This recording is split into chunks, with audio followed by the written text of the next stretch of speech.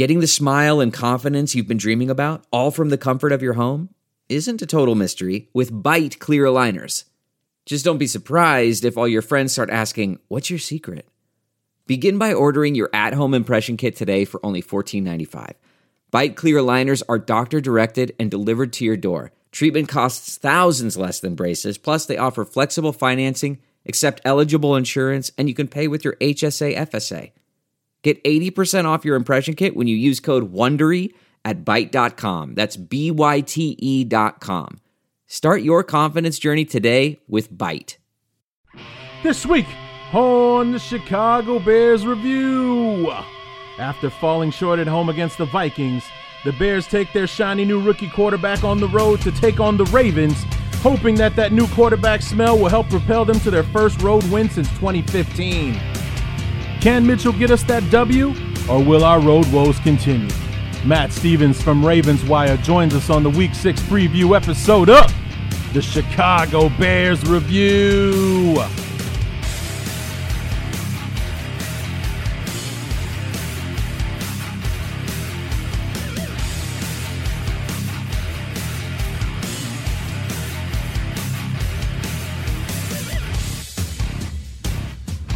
Will that shiny new quarterback smell do us any better than it did on Monday night when basically it's like I'd always feared when the team around him failed him on Monday night, and going into as good if not better team in Baltimore this Sunday. What's going on, everybody? Larry D back to Week 6 preview episode of the Chicago Bears Review, and we have Matt Stevens from Ravens Wire from USA Today coming in to talk with us. Had a nice conversation, and you listen to him, and he talks a lot about the Ravens and how much trouble they've had with injuries, and when you listen to him talk about that, and you'll hear me say it towards the end of the interview, actually, that when you hear him talk about the Ravens and the difficulties that they've had keeping guys healthy, keeping them on the field, wondering, what if and what could have been, and wondering, is that why Harbaugh has been getting extra years instead of maybe being held accountable for the mediocre records they've had since they won the Super Bowl in 2012? Or, when do you start to point the finger at Harbaugh, at, the fact that he can't keep most of his roster healthy, that they're on pace to set some kind of record for the amount of injured reserve players in a season? He said they have 18 on IR right now. Going into Week 6 of the season, they've got more guys on injured reserve now than most teams will have all season. When you hear him talk about that, you might feel a slight chill down your spine because it sounds so familiar with what could have been and the injuries we suffered and so on and so forth. But outside of that, had a good talk about the Bears and the Ravens and what the Ravens have been up to. Got off to that 2-0 start, and then had that rough game in London against the Jaguars. And when we talked to Jeff Hartman preparing for the Steeler game in Week 3, we talked about, could this Bear game be somewhat of a trap game going into that big division rivalry game against the Ravens in Week 4. And, he was like, no, I don't think so. If anything, it's a reason not to get sloppy because we know we have a tough week next week against the Ravens and so on and so forth. And then not only did the Bears beat the Steelers, but the Jaguars trounced the Ravens in London. I mean, they didn't just beat them, they whooped them 44-7, the score in London. We talk about that and the following week against the Steelers, that big AFC North matchup. That was more served about, which one of these teams is going to get back on track kind of thing after the embarrassing losses that both suffered the week before. And the Ravens come out on the short end of that, but bounce back last week against the Raiders. And we talk about that game as well, among other things. So had a real good talk with Matt. Enjoyed having him on the show. So real quick, speaking of injuries, we'll just go ahead and get to it right away.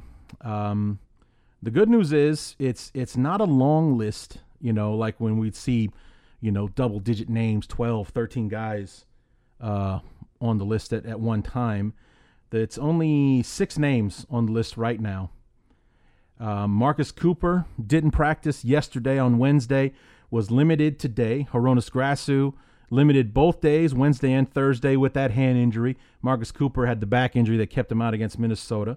Good news that Nick Kwiatkowski is practicing again. The limited though he may be, he is back on the practice field. That DNP for did not practice is not next to his name anymore. He's getting some reps now in practice, so we could be seeing him back soon. Still don't know what the time frame is.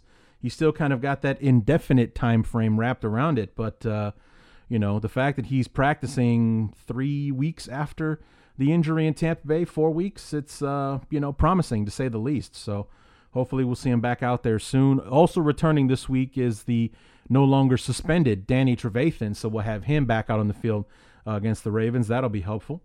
Continuing with the injury list, Kyle Long did not practice today. It was called and I quote, a maintenance day for the ankle by John Fox. So more of a what Lovey used to call a veteran's day off, I guess, if you want to call it that.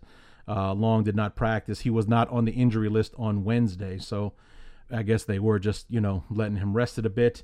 John Timu has not practiced yet, had that ugly injury against the Vikings. It was diagnosed on Tuesday as a high ankle sprain, and I mean, I thought I saw the man tear a ligament in his knee. He's on the injury report as an ankle/knee right now. I mean, that's one high ankle sprain when it works its way into the knee. So, but nonetheless, he has not practiced yet this week, and he won't. Probably not for another few weeks. The tweet that I saw said high ankle sprain out 2 to 4 weeks. I hope that's true for his sake and for ours. He's undrafted free agent or not, the guy, when he's been out there, he's done pretty well. So, I mean, hopefully he gets back sooner rather than later. And then stop me if you've heard this before. Marcus Wheaton is hurt. And just, you got to keep a sense of humor about these things. I mean, if you don't, you're just going to go out of your mind. And it's a groin injury. I'm thinking he did it in practice because he wasn't on the injury list on Wednesday, was listed as limited today. And when I was seeing the tweets earlier today, it said he's out 4 to 6 weeks with the groin. He has a tear in his groin, out 4 to 6 weeks. If I'm not mistaken, he still hasn't officially caught a pass for us yet. So we're paying him, $6 million? I think he was guaranteed. It's a 2-year, $11 million deal, and he's got $6 million coming his way this year. I think that's all the guaranteed money in one season, kind of like what the Bears did with Glennon. And no, he's caught one pass. Officially, one pass for 9 yards. That's what Marcus Wheaton has done in, three games? Because he didn't play. His first game of the season was against the Steelers. So week 3, 4, and 5.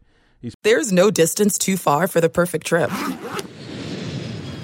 Hi, checking in for... Or the perfect table. Hey, where are you? Coming! And when you get access to Resi Priority Notify with your Amex Platinum card... Hey, this looks amazing. I'm so glad you made it.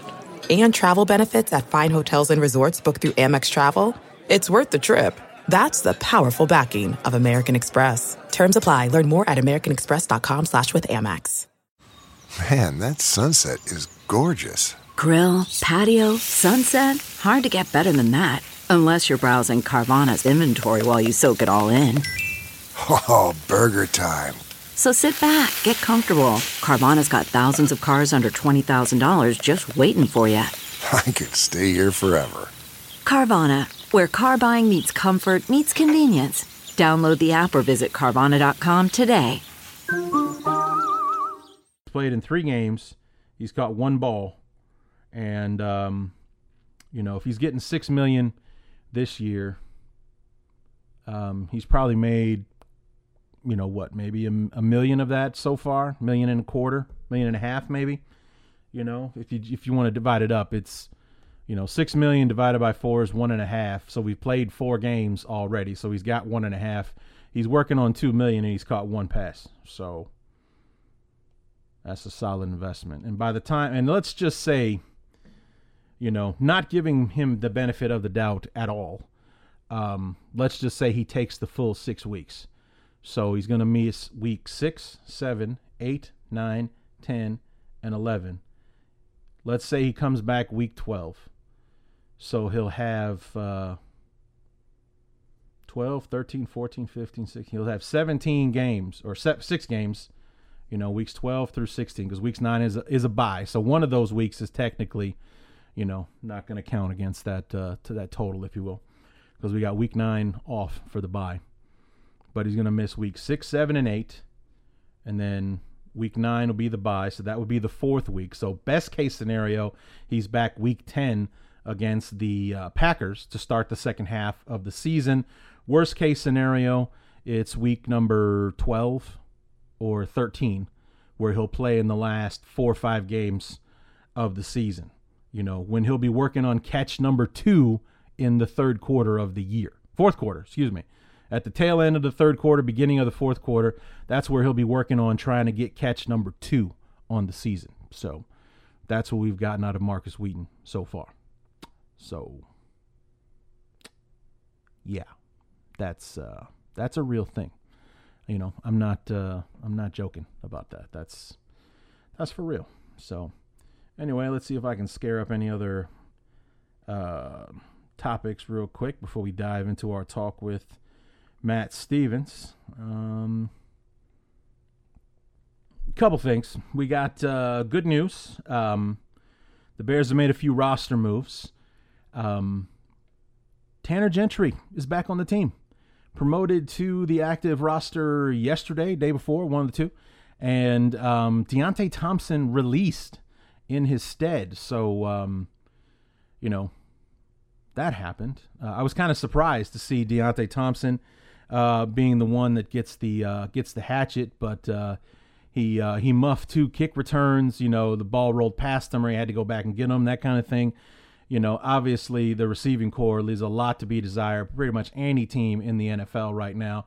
I was surprised that he was the expendable one, but he's gone. Tanner Gentry promoted to the active roster, hopefully to capitalize on the offseason chemistry he built with our brand new rookie quarterback, and hopefully that will translate onto the field. So right now we got Trey McBride and Tanner Gentry and Kendall Wright as 1, 2, and 3 in our receiving core, and you'd have to think that we'll probably start to see Josh Bellamy out there again if we run any 4-man sets or what have you, or maybe we'll just throw some more tight ends that we're not going to throw to as well. So that's always an option for us. But Bellamy's still on the team. He's still on the roster. He played on Monday night. He was just strictly on special teams. So, you'd think with the absence of Thompson that opens a spot for him to go out there a bit on Sunday against the Ravens. So, or one would think anyway. But Tanner Gentry is back, and hopefully he sticks around this time, and he and Trubisky can, pick up where they left off in the Tennessee game with that 45-yard touchdown catch in the dress rehearsal game, and see if we can keep things rolling that he had going with Trey McBride earlier in the football game, that big catch that got called back. So, and then last thing I want to talk about before we get to Matt Stevens, saw yesterday actually that former second-round pick Stephen Paia, who's currently with the Cowboys, he spent some time with the Redskins after he left the Bears, retired yesterday, the age of 29.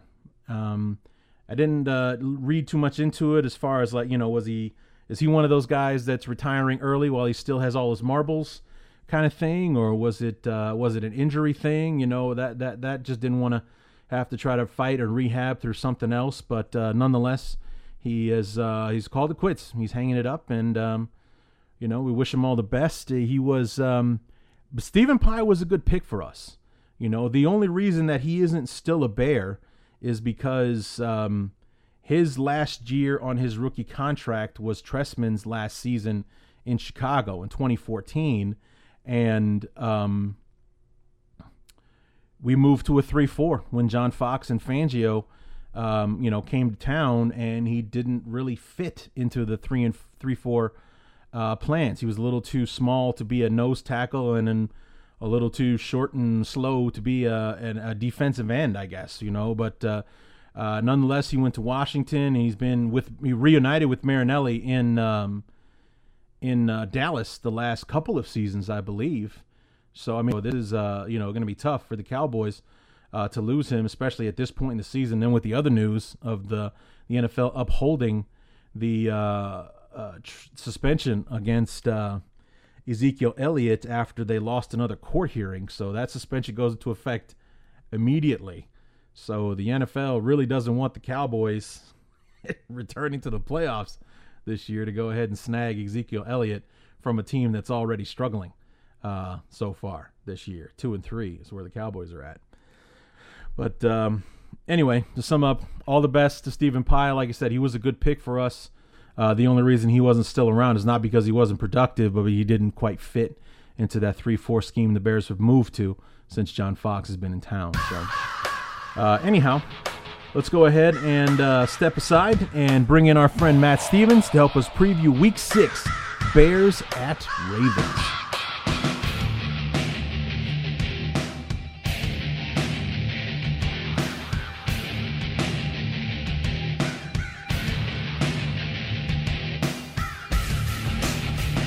Game number 2 of the Trubisky era takes the rookie out from the bright lights of national TV and Monday Night Football on the road for the very first time, and he'll be heading out to Baltimore to take on the Baltimore Ravens. And to help us out previewing this football game, our friend Matt Stevens from Ravenswire. Matt, welcome back to the show. Thanks for having me once again.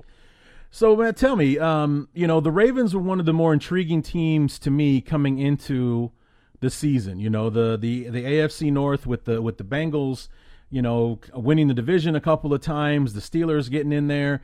The Ravens have kind of been, since they won the Super Bowl in 2012, kind of been, they've made the playoffs once or twice, but they haven't quite been themselves since then. And this was kind of the year that everyone was kind of expecting something from them. So Week 1, 20-0 win on the road at Cincinnati. That's coming out of the gates the way you want to see it. Week 2, you beat up a little bit on Cleveland. And then Week 3, London.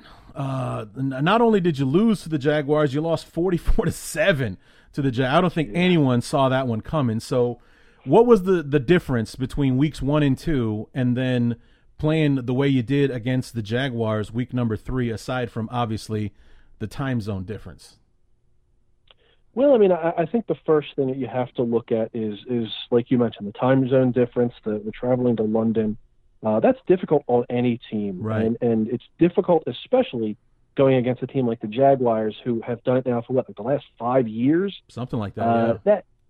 That they have a little bit of some things down that the Ravens probably don't. Obviously, that makes life a little harder. You're playing against a team who actually can probably treat that more like a home game, especially since Jacksonville doesn't have a whole lot of people showing up for their own home games, right? As it is. So realistically, I think that hurt. But from a more fundamental level, from a team-based level, I think you saw the Jacksonville Jaguars build the blueprint for what you need to do to beat up on this Ravens team. For one, Ravens offense has not been all that great all season long. Now, granted, the first 2 weeks they put up a decent number of points, nothing crazy against either team. But I think if you look at both those teams, it's the Cleveland Browns, who are 0-5 currently, and the Cincinnati Bengals, who were without Vontaze Burfict, their starting linebacker, and Adam Pac-Man Jones, their starting cornerback. So, that makes life a little bit easier for you if you're an offense. So the offense was already kind of like questionable. Then going into Week 3 against the Jaguars, what they did was they attacked the linebackers. This is a very young linebacking core. After Baltimore released Elvis Dumervil or let him kind of go this offseason, they got a lot younger, and it didn't help that Albert McClellan, their kind of veteran linebacker, plays a little bit of special teams as well as a kind of a rotational set in that linebacker group. he got injured. He's out for the rest of the year. So now you're handing it off to rookies and second-year guys, and they were already kind of questionable when covering tight ends and running backs. And you lost Brandon Williams in after week 2. So you lost that interior defensive line, the guy you paid $54 million for this offseason. So what Jaguars did, they ran it right at the middle, right where Brandon Williams was, or should have been. And then they used Mercedes Lewis at tight end, all against the linebackers. And what you saw all game long is every single linebacker chasing Lewis into the end zone as he had 3 touchdowns on the game. I was going to say, didn't he score 3 touchdowns in that game? Yeah. Yeah, 3 touchdowns, and I think the stat before that, he hadn't scored 3 touchdowns in like 3 seasons. Something like that. So it's like, like billion years old, Mercedes Lewis suddenly had a game for the ages. And it was just simple drag routes across the middle of the field. It was nothing crazy.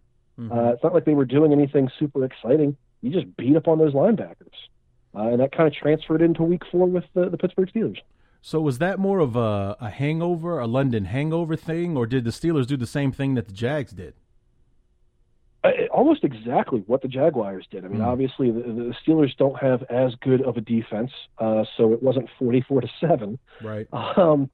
But they did a lot of the same things, and that's why Le'Veon Bell suddenly went from people questioning if he's ever going to get that big contract. He looked terrible through the first 3 games.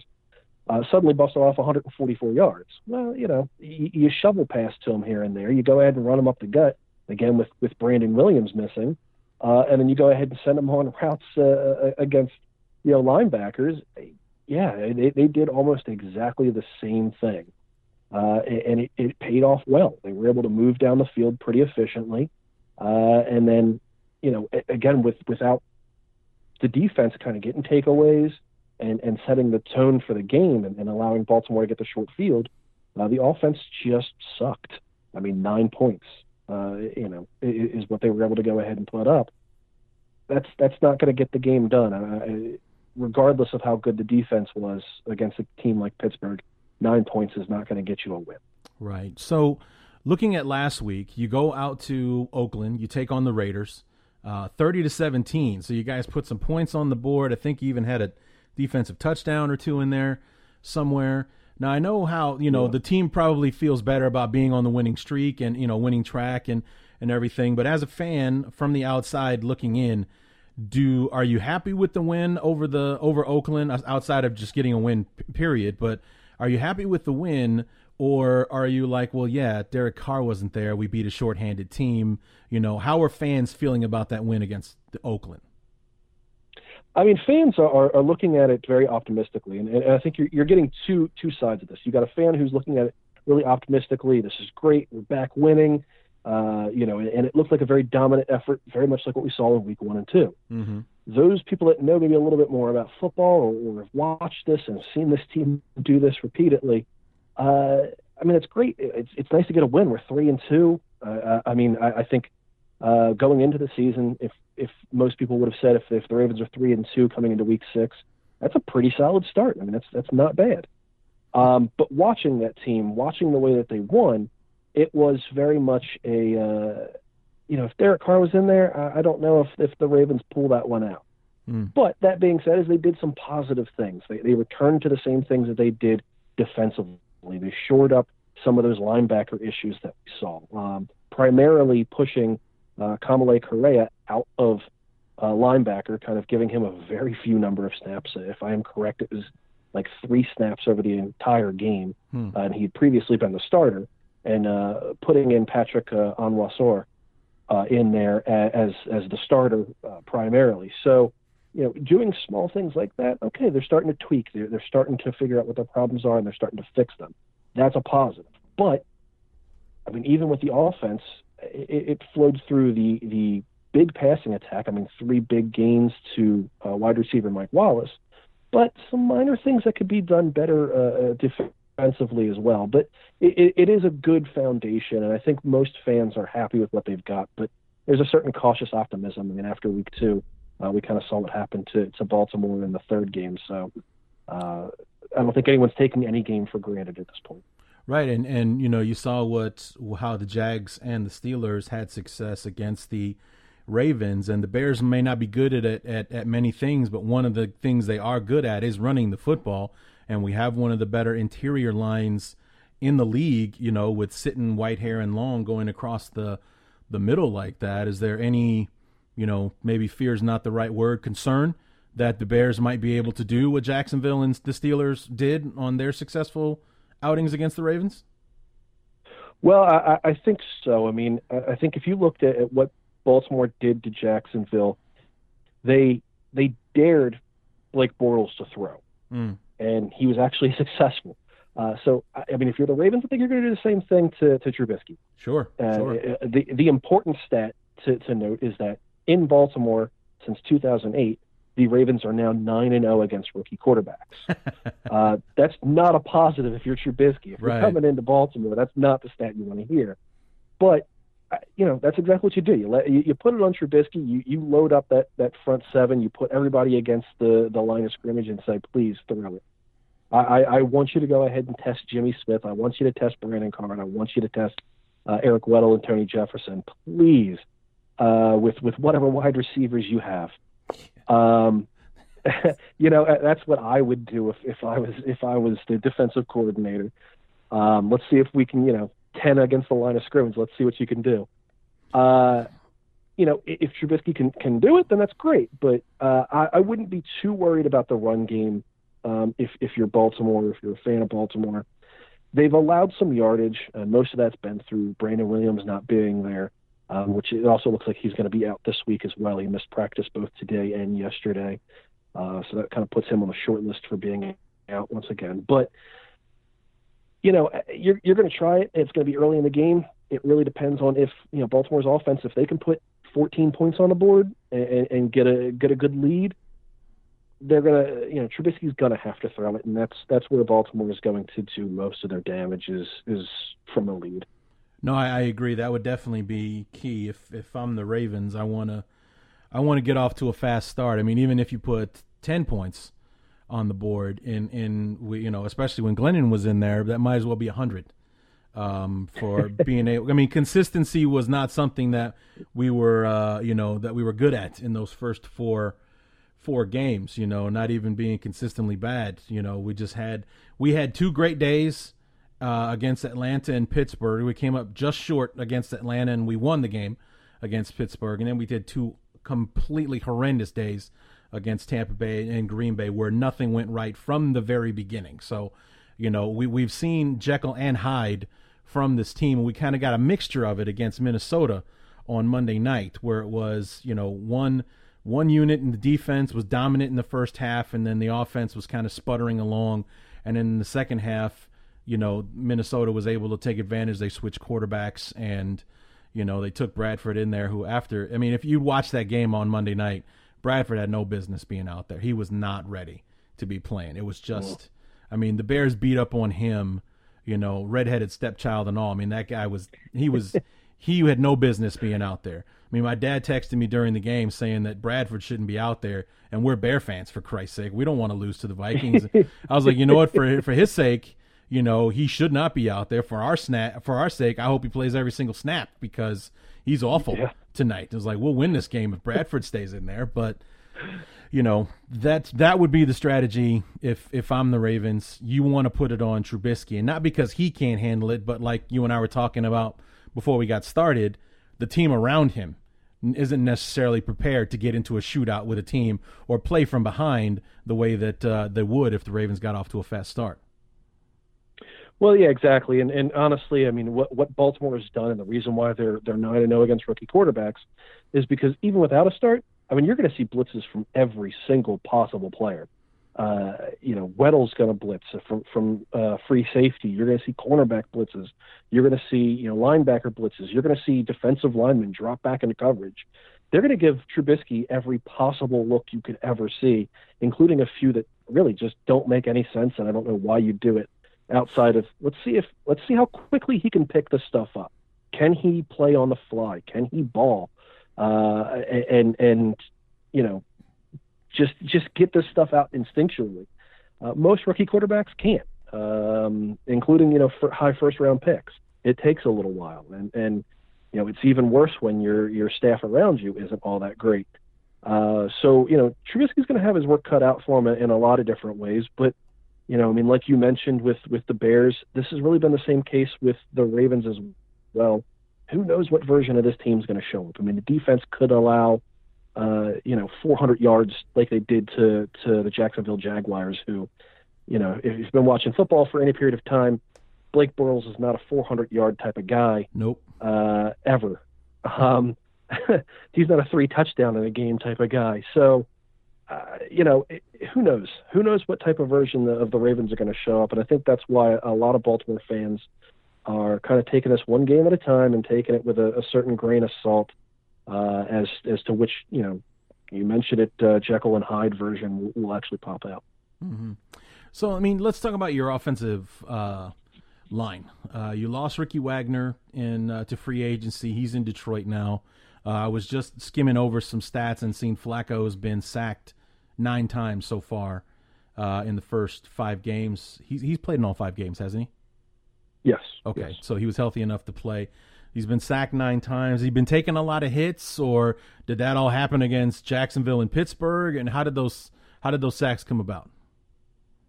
Well, actually, he's been sacked, generally speaking, like once, twice every game, okay. Except for week 5. He was kept completely clean, at least from sacks. He had a few hits, but against Mario Edwards Jr. and Khalil Mack, that's a probably tall order, the oddest stat you're going to see is that. He's actually been pretty clean. If you look at the quarterbacks who have at least 100 attempts, you'll see that, Flacco is, I think, 12th in the lowest number of sacks this season. So he actually had pretty solid offensive line play. Now, Ricky Wagner, went away in free agency. Then the Ravens had injury after injury after injury after injury on offensive line. They're down starting their old right tackle at left guard currently, and then Marshall Yanda, the best offensive lineman in football, bar none, went down with a season-ending injury earlier this season. So now they're putting in a guy that was off the practice squad, Matt Skura, who went down last week. So now they're starting 5th-round rookie and London-born Jermaine. I'm going to butcher his name every single time. Illuminor.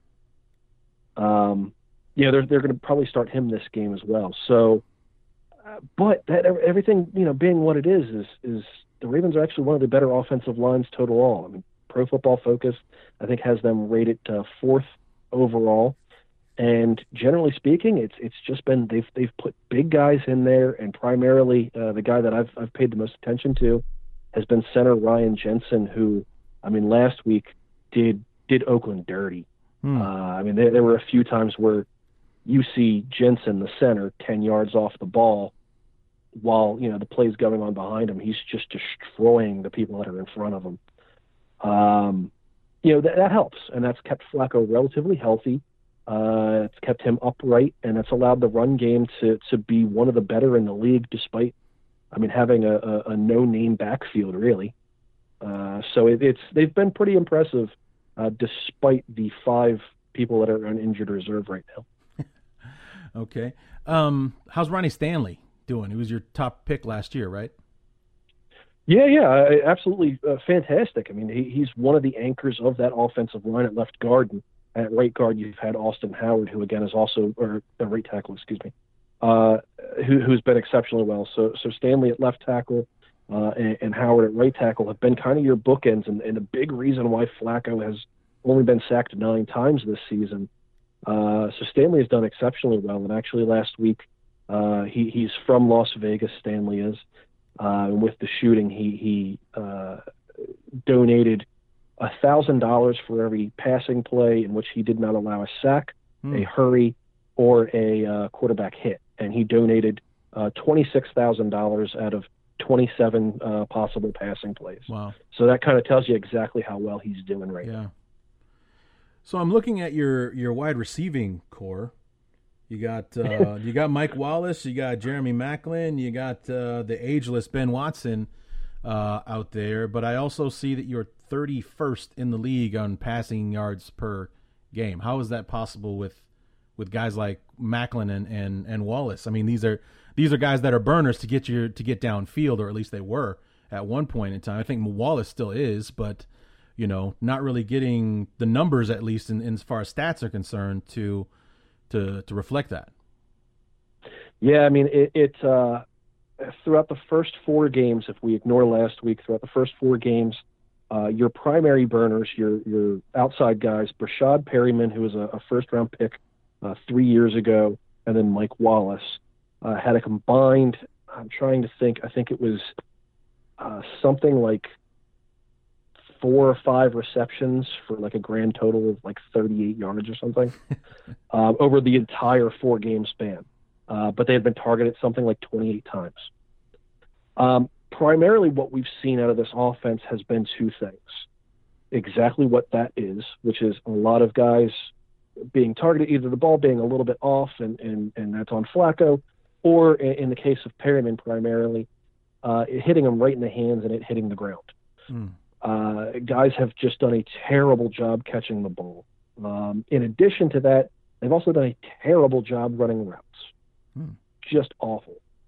Now, on the flip side of that, part of the reason why things have not panned out so well through those first 4 games was because I guess Baltimore as a whole were kind of thinking their offensive line was not going to be as good as it actually is. So they were playing kind of the New England passing game, which is 30 your running backs, 30 your tight ends, keep it really short. Let your guys make a play with the ball in their hands. However, when you throw 3 yards past the line of scrimmage, you might as well just run it. So defenses were just choking up on the line of scrimmage, clouding the first 5-7 yards, and essentially that wasn't giving Flacco and the wide receivers any room to throw and catch. Yeah, and then of course, then the extra of that is when you're running the ball so well. Well, now they're going to choke up even further for the run. So you're kind of playing against yourself.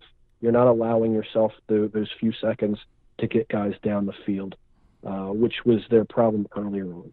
They fixed that a little bit last week by Flacco had a little bit more trust in his pocket, which is something that he said he was pretty terrible at in the first 4 games, and he was completely right. And then just those deep routes. I mean, Mike Wallace hit for 57, 52, and I think 27 yards. He had a total of 133 on the game over 3 receptions. Wow. That backed the Oakland Raiders right up. It opened up the running game. It opened up the short passing game. And it did a lot of the things that Baltimore had not done previously, and it did them well. But I think ultimately my biggest complaint has been the players just kind of suck. Baltimore's not known for being an offensive juggernaut, and they're playing into that pretty heavily this season by just not making the catches and making the plays that really they should as an NFL team. But somehow, with the roster of running backs that I've never heard of before, you're 6th in the NFL running the football. So, it's like, how the hell is that happening? If you got guys that are for the most part household names in Macklin and Wallace, and you're everybody knows a first-round pick in Perryman and things like that. And then you got 3 guys that seemingly could have been pulled off the street as far as name recognition is concerned, but you got a top 10 rush offense. I mean, how's that working in Baltimore?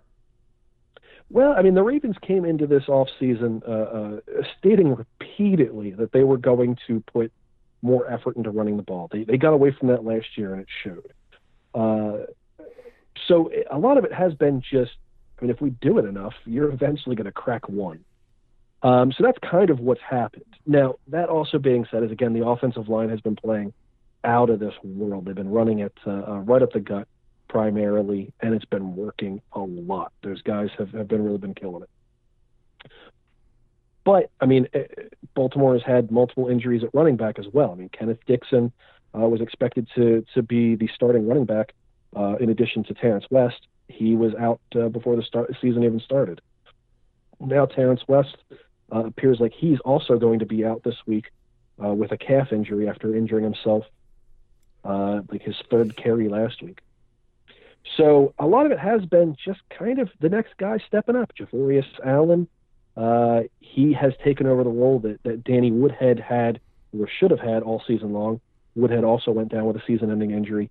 you're probably going to hear those words a lot, season-ending injury, in this conversation. Well, I mean, especially since the Bears are part of that conversation. I mean, we if we were in college, we would major in seasoning injuries. It's amazing, you know. It is ridiculous. Yeah. How injured this Ravens team is. As of right now, we're at 18 players on injured reserve. Wow.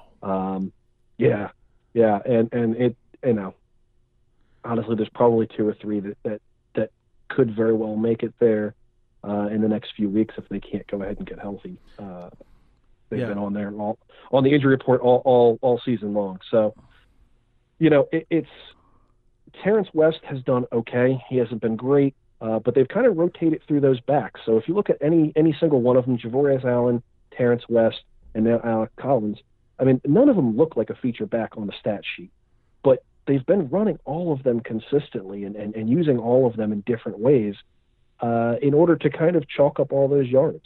And in the last few weeks, the big guy who has gotten a lot of touches on the ground has been Alex Collins, who was with the Seattle Seahawks. And I don't know what they do over there, but they know how to breed running backs. Yeah. And he's been killing it. He's had a little bit of a fumble issue. Coach John Harbaugh publicly called him out and said that he's on a short leash over it, and we didn't see a fumble last week. But he's a guy that's been able to crack off, 50-yard gains all of a sudden and make some plays. And Javorius Allen has been primarily used as kind of like a third down back, and has been used more in the passing game, again, taking over that role that Danny Woodhead would have had he been able to be healthy. So yeah, I mean, it's a weird mix, and you're completely right in the fact that it's a list of names that, I mean, certainly you're not picking any of them for fantasy at the start of the season for sure, but they've made it work. Yeah. But again, I think realistically that goes to the offensive line. Sure. Yeah, absolutely. I agree with that. So let's switch gears over to the defense, and your defense is seemingly full of people that at one point or another I wish the Bears had. The year that Terrell Suggs got drafted, the Bears had like the number 4 pick in the draft, and we passed on him. And who else? Tony Jefferson. He's been a guy on my want list for the last couple of years with all the safety trouble the Bears have been having. C.J. Mosley, he was somebody I wanted the Bears to draft when he was coming out. They took Kyle Fuller, and then like 2 picks later, Mosley got picked by the Ravens, and he's been pretty good for you guys and whatnot. And I've also kind of marveled at, how lucky Ozzie Newsome has been in the draft, where he looks like a genius every time because instead of trading up to go get guys, he sits and waits and they just fall into his lap. Like the year that you guys drafted Timmy Jernigan, he was supposed to be a mid-first round pick. He fell into your lap in like the 50s in the second round. It's like, how does that happen?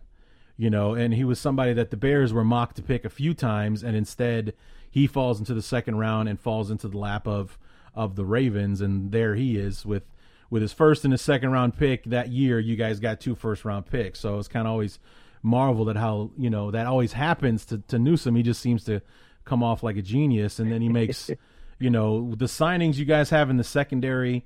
I'm already not looking forward to it. With you got Brandon Carr, who's looking for new life in Baltimore. Eric Weddle, who's on a revenge tour from getting booted out of San Diego. Tony Jefferson, gets the big money but goes to a good team in Baltimore, and so on. The secondary looks daunting on paper. Yeah, I mean, you're completely right. The Ravens did a lot over the last 2 seasons, both draft equity and with, just cold hard cash of bringing guys in for that secondary, and it's something that's been absolutely needed. In Eric Weddle, you help shore up that free safety spot that was, it has been kind of missing somebody since Ed Reed.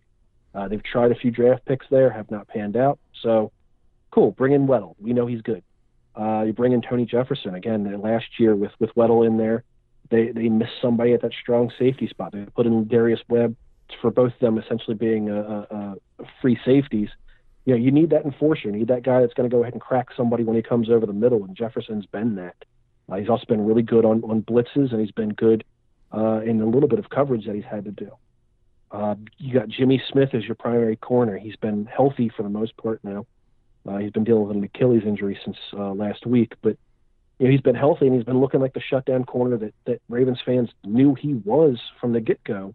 But he's finally shown it this year. And then, I think I said it on the podcast when you had me on last time. I think cornerback Brandon Carr was the best signing this team made this year, and that's going over a guy like Tony Jefferson. That's going over the top of a guy like Danny Woodhead or Jeremy Maclin, or re-signing Brandon Williams on the defensive line. It's a signing that was super low-key. A lot of people hated it for how much money they gave him, but you know what? He's been healthy every single week, and the guy has 3 interceptions over the first handful of games, which is more than he had in Dallas in years combined. So, they've done a great job of kind of locking down that secondary now. They've lost a little bit over the last 3 weeks. And again, most of that has been through the linebackers kind of switching off coverage a little bit down the field to the safeties and stuff. But, overall, they've been really, really solid about being able to not only lock things down, but get takeaways, which has been super important to this team being as successful as they have been. So aside from Terrell Suggs making very, at times, hilarious appearances on Ballers on HBO, I see he's gotten 4 sacks so far this year. I mean, is this guy going to play forever? Or because this is what, year 14 or something like that for him now? Yeah, it's 14, 15, I think. It's this 15. I mean, he has been almost ageless this year. And a lot of that, I think I'm going to attribute to the fact that he had, in his 15-year career, never actually trained with the Ravens during the offseason. He's been kind of doing it on his own in his home in Arizona, doing his own thing. This is the first year that he came into the offseason training facility and kind of put in work that way. Mm-hmm. He looked slimmer than he ever did in training camp. He looked faster. He looked younger than he ever has over the last handful of seasons, and it's paid off this season. He's been healthier this season, which is something that you could not say over the last couple of years for him. And the Ravens have also done a great job of kind of rotating him out with some of the younger guys, so that way he's not taking as many snaps as he did 3 years ago. And he's just been able to be far more productive. Now, some of that is the fact that they have guys behind him that can kind of take on that role. And as you know, I mean, Suggs, while he gets sacks, really his biggest asset has never been his sack production. It has been more that he's a great run stuffer in addition to that. Mm-hmm. So having guys behind him that can kind of take on those dual roles has allowed him to just stay fresher throughout the season. And hopefully this is the same version of Suggs we see, week 17, as the Ravens are trying to push into the playoffs. But he's definitely been a lot better. And again, I attribute that all to his off-season conditioning. Yeah, I've always been impressed with Suggs, not only with his production, but I mean, especially in the last several years. I mean, and he's gotten hurt a few times, but they've always been, he ruptured an Achilles, he tore this, he broke that. And it's like, and it's like, well, you're getting to those 9, 10, 11-year careers. You hear about injuries like that. Well, that's got to be it, right? And it's like, no, actually, he's going to go on injured reserve. He might be back before the year is done. What? No, he's not. That's insane. And, of course, he does. And then he comes back like he never got hurt and, things like that. So, I mean, I've always been impressed with the guy, and I want to know what's in the water where he lives because I need some of that. You and me both, man. You and me both. I'm actually hobbled right now with a bit of an injury myself. Yeah. Okay. It's, again, I think it just goes back to his work ethic. I mean, for as goofy as a guy as he is, and I mean, he really is. Even in training camp, I mean, he's making jokes. He's yelling at people. He does the same stuff that you see in other interviews, and when he enters the stadium and stuff like that. That's him year round. For as goofy as he is, he really does a great job of putting in the work, and when he has to. And again, previous seasons, he's shown up a little fat to training camp, but he busts his butt when he's there, and he goes ahead and gets slimmer, and he's back to his old Suggs self by week 1. But yeah, this year, just absolutely. I mean, he was back to his old Suggs self by the first day of OTAs. And that's certainly helped him a lot this year, and hopefully not getting injured at all, which actually he's yet to be on the injured report once this year. All right, so Matt, I think that will do it for us. Going down the road, after this Sunday against the Bears, you're at Minnesota, home for Miami, at Tennessee, and then at Green Bay. That's an interesting slate of games you have after the Chicago game, and 3 road games out of those 4. After this home game, you got 3 out of 4 on the road, and the one game that's home is a Thursday night game against Minnesota. So not getting a lot of love as far as the home schedule is concerned. But from what I'm looking at, I don't want to say too tough a road, but not an easy one ahead with Minnesota, Tennessee, Green Bay, and who knows what's going on in Miami these days. Yeah, I mean, this is the part of the schedule where, realistically it got a little bit easier. I mean, after playing teams like Oakland, we thought Oakland was going to be at the beginning of the season, Pittsburgh, even a tough defense like Jacksonville. These are the spots where you start. I mean, a Miami team, again, like you said, who knows what's going on. Minnesota, tough defense, but really not a whole lot going on in offense. You start picking those things apart, and it's not a terrible part of the year, I think, for them. Hopefully Baltimore, who has not been very good on the road over the last handful of years under Harbaugh, hopefully they're able to kind of pick up some of those wins on the road that they probably shouldn't. But if they go 2-2 over the next 4 games, I'll be pretty happy with that. So speaking of Harbaugh, this will be my last question for you. What's the future looking like there? I mean, he's been in Baltimore for quite a while now. You guys won a Super Bowl, but that's pretty far in the rear view at this point. Had some disappointing seasons the last couple of years. If the 8-8 thing keeps happening again, how much rope does Harbaugh have left? Well, it's a difficult thing to kind of gauge. They gave him a 1-year extension this off season. I mean, he was already locked in for next year anyway. So, but I mean, that felt more or less like a publicity stunt than anything. Mm-hmm. I'm not entirely sure that he is as safe as a lot of people assume he is. And a lot of that comes down to, I mean, he's not been good over the last couple of seasons. The team has just not been good over the last couple of seasons. And, while you can attribute maybe 1, 2, 3 years of that being for injuries, at some point you have to look past the fact that the Ravens have been injured so much, or even look at the fact that the Ravens have been injured so much and go, well, how have you had 58 players on injured reserve over the last 3 seasons? Now you're 18 again. I mean, you're getting close to averaging 20 players a season on injured reserve. No team in the league has had that. That is an anomaly that has to have an explanation. And then in addition, if you're going 8-8 or worse every single season, I don't know how much that's going to be an excuse any longer. So for this year, I especially after the way they lost to Jacksonville earlier in the year, I absolutely think that Harbaugh's seat is a lot hotter than people give him credit for.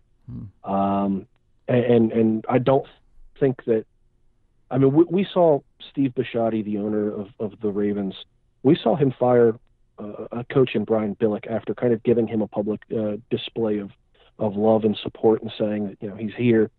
He fired him that same offseason. And granted, he went 5-12, but that was off of a much better season previously. I don't think he's very safe. If we go 8-8 or worse this season, there'll probably be some rumblings about somebody's going to get canned. And at this point, I mean, 5 offensive coordinators over 8-9 seasons. It's not going to be the offensive coordinator every single year. I mean, you're going to run out of guys that will eventually coach the offense for you at some point, right? Yeah. I think it's one of those deals of eventually he's going to get the can and or get canned, and this very well could be the season if he drops to 8-8 or worse. Right. Well, as a Bear fan, I can definitely sympathize with your. We probably got more guys on injured reserve than we have healthy on the roster. That has been. I mean, when you were talking about averaging this many guys on IR, you were talking about John Fox as well, because that's what's been going on in Chicago. 2015, 2016, 2017, we don't have 18 guys on injured reserve, but we've got about 9 guys on injured reserve, and 7 of them could be helping us right now. There are like there's like a long snapper and one of our late round draft picks that he had a, hangnail in his left hand, so they put him on injured reserve because they weren't going to use him this year. But you got Cameron Meredith out there. You got Willie Young, who just got added to the injured reserve with Quentin Demps, DeAndre Hall. I mean, these are guys that could be out there making an impact on this team, and instead they're in street clothes on the sidelines watching the game or watching it from home, like Jarrell Freeman and his torn pectoral are doing right now. So it's it's week 5, for Christ's sake. I mean, week 6, we're going in, we're just getting into the second quarter of the season. We've already got a third of our roster at home watching the games instead of playing on the field, and it's year 3 of the John Fox era, and that's been the same thing each and every year. So I definitely know where you guys are coming from when it comes to that. You guys have just had a little bit better luck on the field. I mean, even though it's only been maybe an 8-8 or a 9-7 season, it beats the hell out of 6-10 and 3-3. So, but I definitely feel where you're coming from as far as and you also are asking the same questions. It's like, I know you've been running into the injuries, but how much are you contributing to them? Is there something you're not doing or something your staff is not doing to keep these players healthy? Because it's been like an epidemic watching the Bears one after another, just fall. This guy's hurt, and he's not dinged up. He's not going to be back in 2 weeks. He's going to be back in 7 months after he has reconstructive surgery on this, or after they reattach the muscle to the bone kind of thing. Those are the injuries that the Bears are suffering, and it sounds like that's what's happening to the Ravens too. Yeah, I mean, like I said, if you count this season, that's less than 3.5 seasons, and you have 76 guys on injured reserve. Wow. Over that time period. I mean, like I said, for any team to get 20 in a season, that's like, wow, they're really injured. That's an excuse. Mm-hmm. The Ravens, I mean, like I said, they're at 18 right now. If the way this keeps going, I mean, they're going to have over 20 easily this season. And while that's, again, you can use that as an excuse all you want, but this is the 4th year of it. At what point is it the field? Well, they've already changed the field. They've redone the field in both the stadium and the practice facilities. Okay, well, maybe it's your strength and coordinator guy. Oh, different guy this year or last year, and they kept him on this year. So, at some point you have to keep going up the chain of command until eventually you go, all right, well, maybe the coach is just running them too hard. Maybe he's not running them hard enough. Maybe he's doing the wrong things. Maybe he's hitting at the wrong time. You start looking at that stuff, or you start then looking at Ozzie Newsome and going, well, why did you sign a 32-year-old Eric Weddle? Why did you go ahead and draft a guy who was injured every single year of college? Somebody eventually has to answer for that. It's not like you're on an Indian burial ground or something. Right. There's a reason for it, and it's just not an anomaly anymore. There's a reason. Yeah, you can't. So somebody eventually has to pay for that. Yeah, you can't just say, well, that's football. Football players get hurt. It's like, really? This many for this long? I don't think so. There's got to be something going on. There has to be a deeper explanation for it all. Exactly. I mean, and as a writer, I mean, this is probably the single most depressing thing that I can write about. It does. I mean, honestly, every time I see a few people, they go, who's on injured reserve now? That should not be the first question about the team. Yeah, no kidding. Yeah. So it's tough. It's tough to deal with, and I know the players are it's never a positive thing, and it sucks seeing guys go down. I mean, Dennis Pitta being primary among them. It's tough seeing good guys go down. It's tough seeing guys that could help your team go down. Mm-hmm. So hopefully the injuries stop for both the teams, so that way they can finally get some guys on the field and get things healthy and see what teams can actually do. Because honestly, I've thought over the last handful of seasons that Baltimore does have a Super Bowl capable team, as long as they don't go ahead and put half of them on injured reserve. Right. No, I definitely feel you there. There's been a lot of what if games being played as Bear fans as far as that, what if this guy had stayed healthy? What if we didn't lose our quarterback for 6 games in the middle of the season last year, or, that kind of thing? That's been the game that's been played, because when your team's won 9 games over the last 2 seasons, that's going to come up a lot. It's like, what could have been different? What could have we been done to improve? Well, it would have helped if we didn't have 37 guys on injured reserve over the last 2 seasons, and that kind of thing. If the guys that really could have been helping us were watching instead of playing, for one reason or another. Like, you have issues with Breshad Perriman. We got the same thing, drafted in the same class in 2015 with Kevin White. 3 seasons the guy's played in 4.5 games. I mean, it's staggering. Like, to this day, we still don't know what we have in this kid because he hasn't been out there long enough to show us yet. I mean, you can label him a bust. You can label him a bust just simply because he hasn't been on the field. But is he, though? Is he a bust? Because he hasn't played long enough to show us whether he's good or bad. So, but it's amazing. I did an article about Perriman earlier this season, and about, is he a bust? Is all this different type of stuff. And looking at the list of wide receivers drafted, like in the first 2 rounds, Kevin White was like the only one that didn't do well or didn't do better than Perriman over this time. Thanks. And it's like, yeah, I saw that. He's like, he's played like 4 games. Now, granted, those 4 games have been pretty solid actually.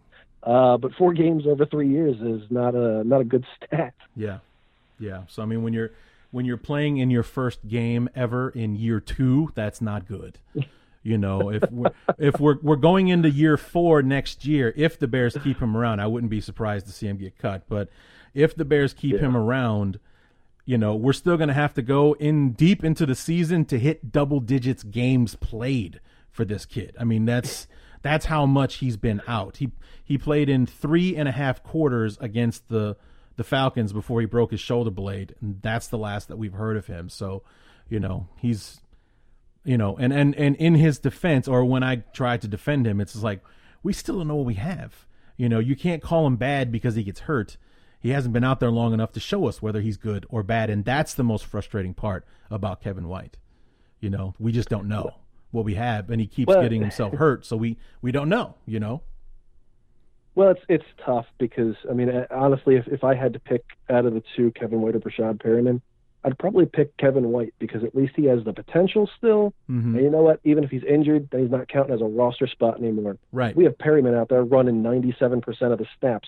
And he has 2 catches for 15 yards.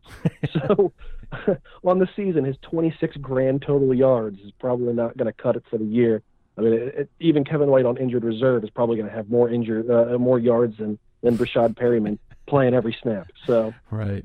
Yeah, that's pretty bad. So, yeah, I can definitely feel your pain there. I can feel your pain. Well, man, I'm going to go ahead and let you go. I appreciate the time, and I had a great time talking to you. Do you guys have a podcast, or where can we find you online?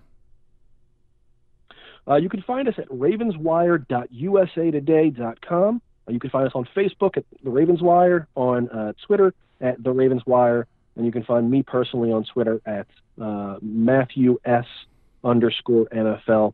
We're getting ready to start a podcast pretty soon, but not as of yet, but the details will be on all those social media channels once we do in the next coming weeks.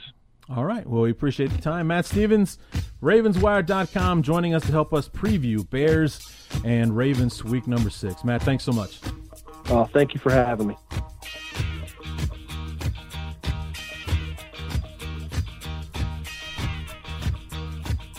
Again, want to thank our friend Matt Stevens from Ravenswire.com and USA Today helping us out to preview the game. And didn't I tell you, you guys would kind of feel the pain, because we know the pain. That's why, we know that pain of watching one player after another go down.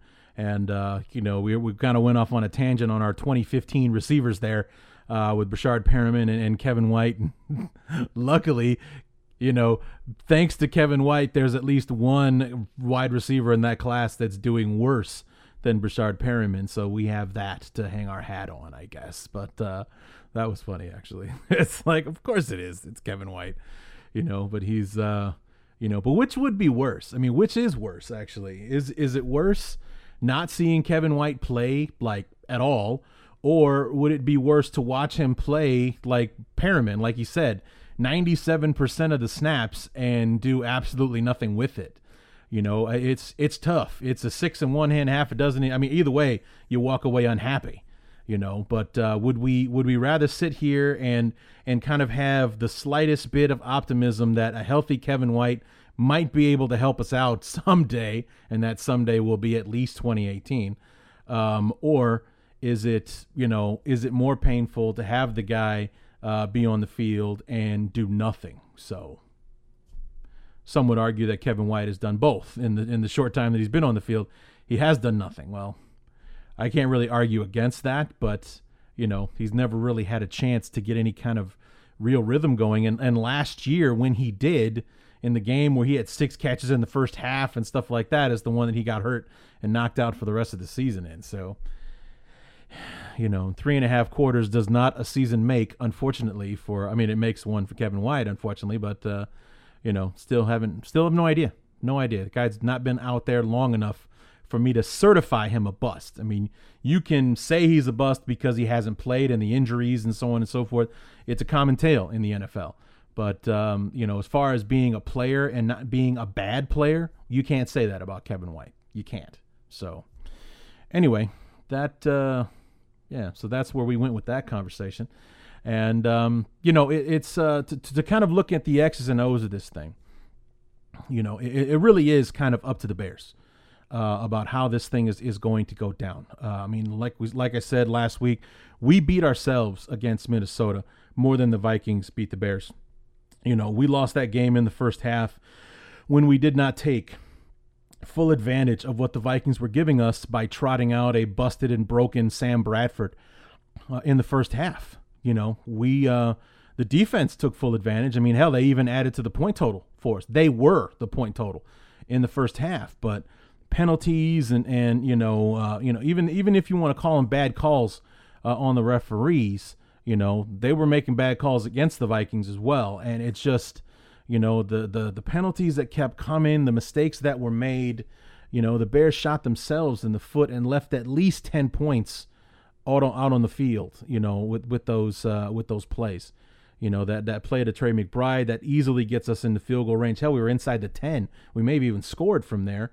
And then the touchdown run that did get called back from Jordan Howard, that's at least 10 points right there. We're going into halftime up 12-3 instead of, you know, being down 3-2. I mean, that makes a huge difference. The one touchdown we score on offense in the whole game puts us up, you know, in the football game instead of you know, actually, we scored 2 touchdowns, but the other one was special teams. So, I mean, that it's 26-20 instead of a 2017, you know, loss in that regard. So that's,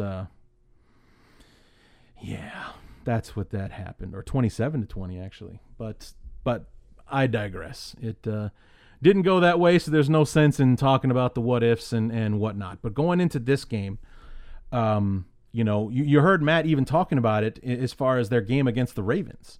You know, the Raiders last week. That the Raiders came in, you know, set up to play against the run, which had been the more successful aspect of their offense.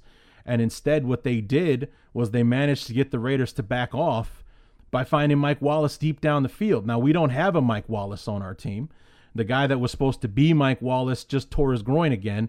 Or not again, but tore his groin. He's going to be out 4 to 6 weeks. And Marcus Wheaton, that was supposed to be our burner, our speed guy, our deep threat, if you will. So instead, we got Tanner Gentry that's going to be coming up. We have Trey McBride and, you know, Kendall Wright.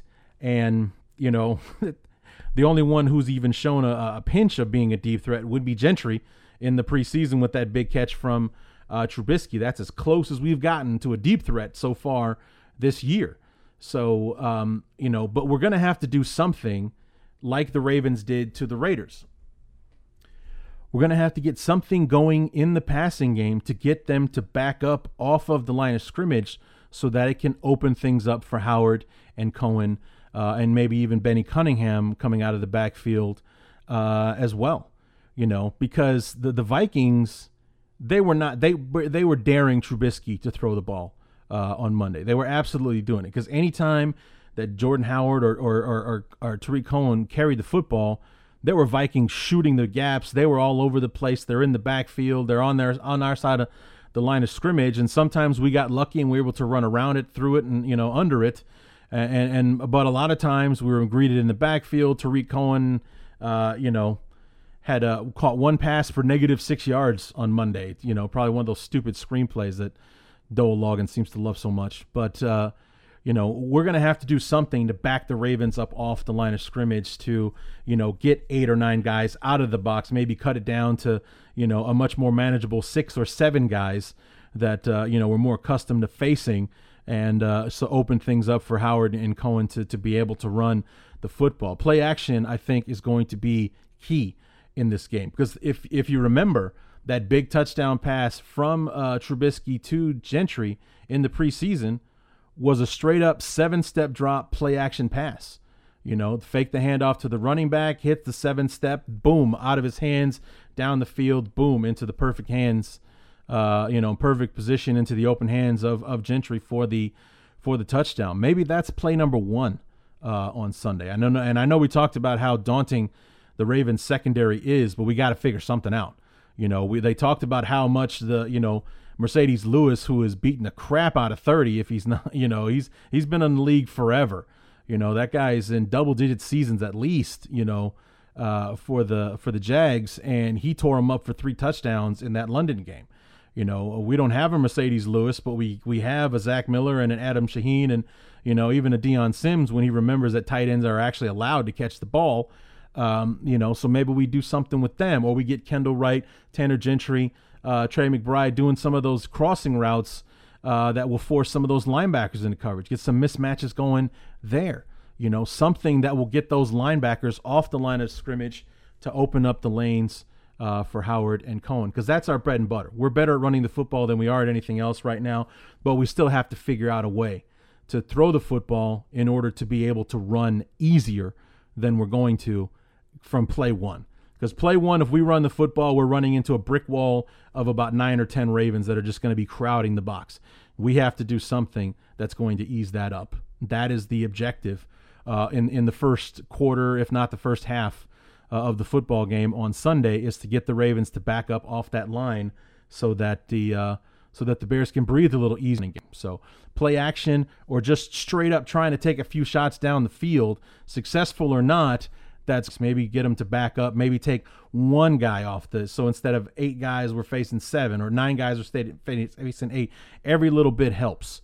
Every one body that we remove that can't hit Jordan Howard is 1 body less that he has to run through, around, or underneath on Sunday. So, and then on defense, we'll want to see first half against the Vikings Bears. We want to see them, or the team that, forced some turnovers and made forced some mistakes against the Steelers, the team that kept Matt Ryan in that offense under control for except that one stupid play to Austin Hooper. So, that's what we want to be, some energy, to get around the field, get up the field, get after Flacco. He's a good quarterback, not exactly the most mobile guy in the world. So if he's in the pocket, we're going to be able to get him. We just got to get to him.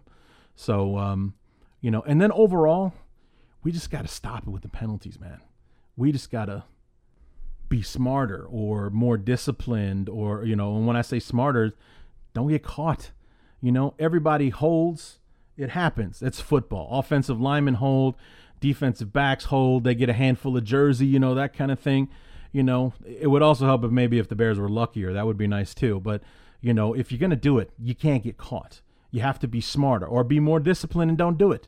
One of those things has to happen, because these penalties are murderous. It always seems that these penalties pop up at the absolute worst time.